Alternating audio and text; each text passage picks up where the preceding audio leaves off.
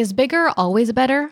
The point of running a business is to make money. So more money means your company is more successful, right? And a bigger business makes more money, right? Well, not always.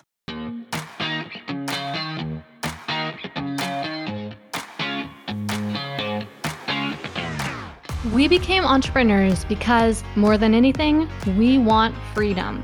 We want to be in control of our own schedule, income, and life. But unfortunately, that isn't always the reality of being a business owner. I'm Gillian Perkins, and I'm on a mission to take back entrepreneurship for what it's supposed to be. In every episode, I'll share with you how to get the most out of every hour you work, so that you can work less and earn more. Let's get to it.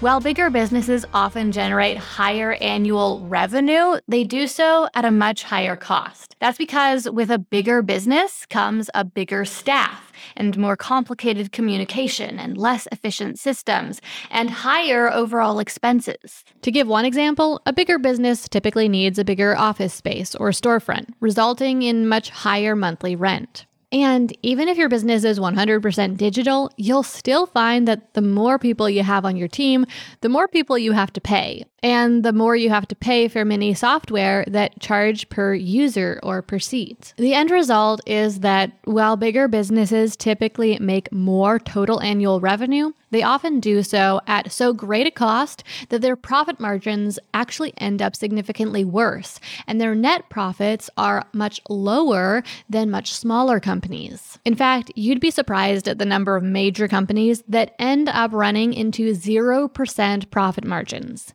In just the last couple of years alone, that list has included Belk, L'Occitane, Christopher & Banks, PaperSource, Guitar Center, GNC, Hertz, Gold's Gym, JCPenney, J.Crew, Neiman Marcus, Pier 1 Imports, and many more. Given these staggering examples of huge companies that couldn't even manage to turn a profit, it's clear that bigger doesn't always equal greater financial success. And even if your company does manage to expand its financial success as it grows in size, at what cost? Most likely, you're trying to grow a sole proprietorship, partnership, or some other type of small business that you bear the brunt of managing. Meaning that the more work it is to manage the company, the more effort, stress, and time you have to exert, experience, and spend. No cushion of demanding shareholders for you. And why are you even trying to grow your business in the first place? Is it your sole passion and your sole mission to grow it as large and successful as possible? Not if you're anything like most people who want to run their own businesses. Most entrepreneurs, when surveyed about their reasons for starting a business, share goals such as freedom, a flexible schedule, and being their own boss, alongside goals of financial independence.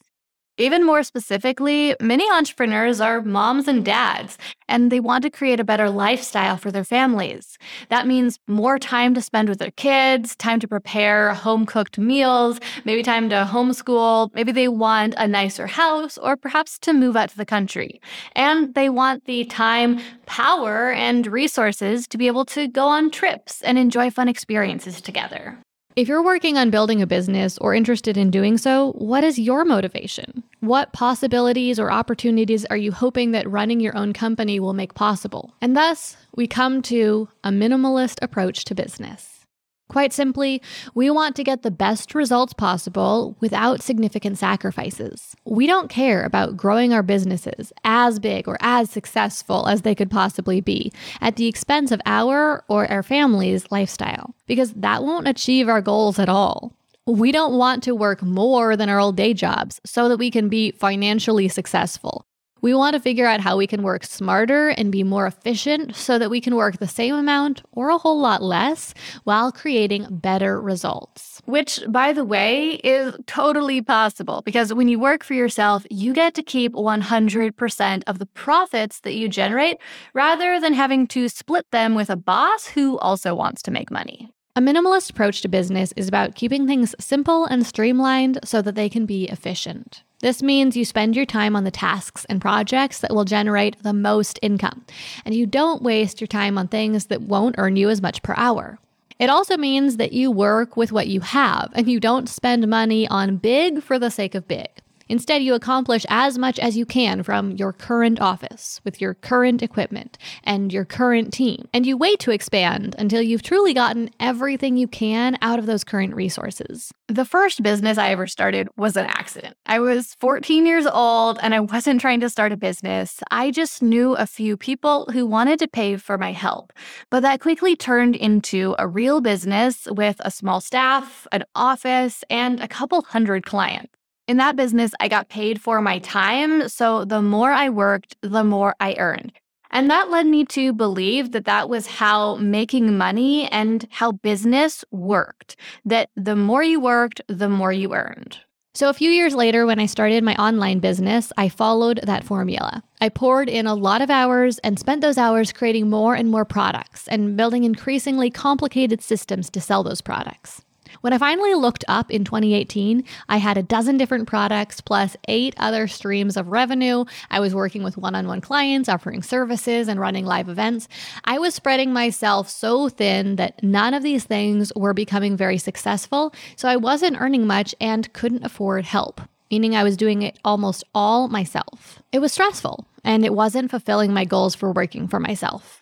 Today, things look very different. I only have about 3 streams of revenue now, and I only sell a handful of products. But my income has increased more than 5-fold since 2018. And I'm earning that much working less than ever before. Which begs the question, what changed? Well, quite simply, I simplified. I chose to serve a more narrow, niche market. I chose to specialize in just a couple of things and give up being a jack of all trades. I scrapped a lot of products and chose to sell just a few.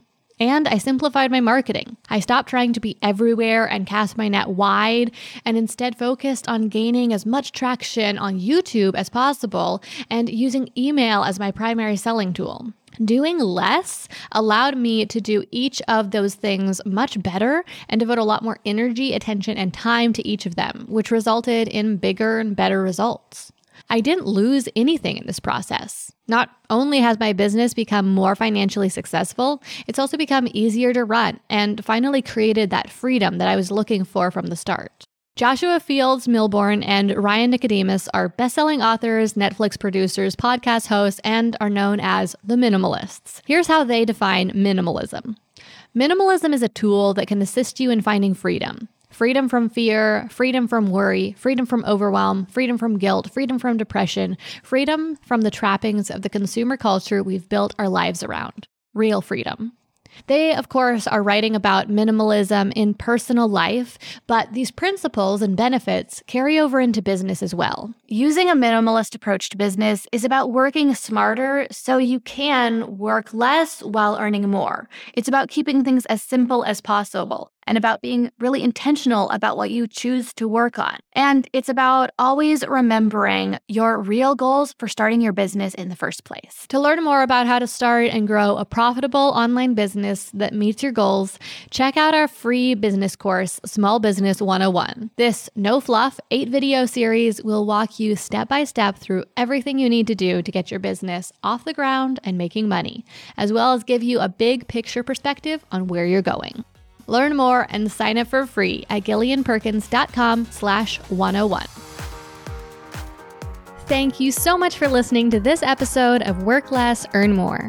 Now, here's what I want you to do next. Take a screenshot of this episode you're listening to right now and share it out on your Instagram stories. And when you do, make sure you tag me at Gillian Z. Perkins so I can see you're listening. Sharing on stories is going to help more people find this podcast so they too can learn how to build their business in a way that allows them to work less and earn more. And if you really love the show, head over to Apple Podcasts right now and leave Work Less, Earn More a review to give it a boost and help even more people find it. Okay, let's wrap this up. I'm Gillian Perkins, and until next week, stay focused and take action.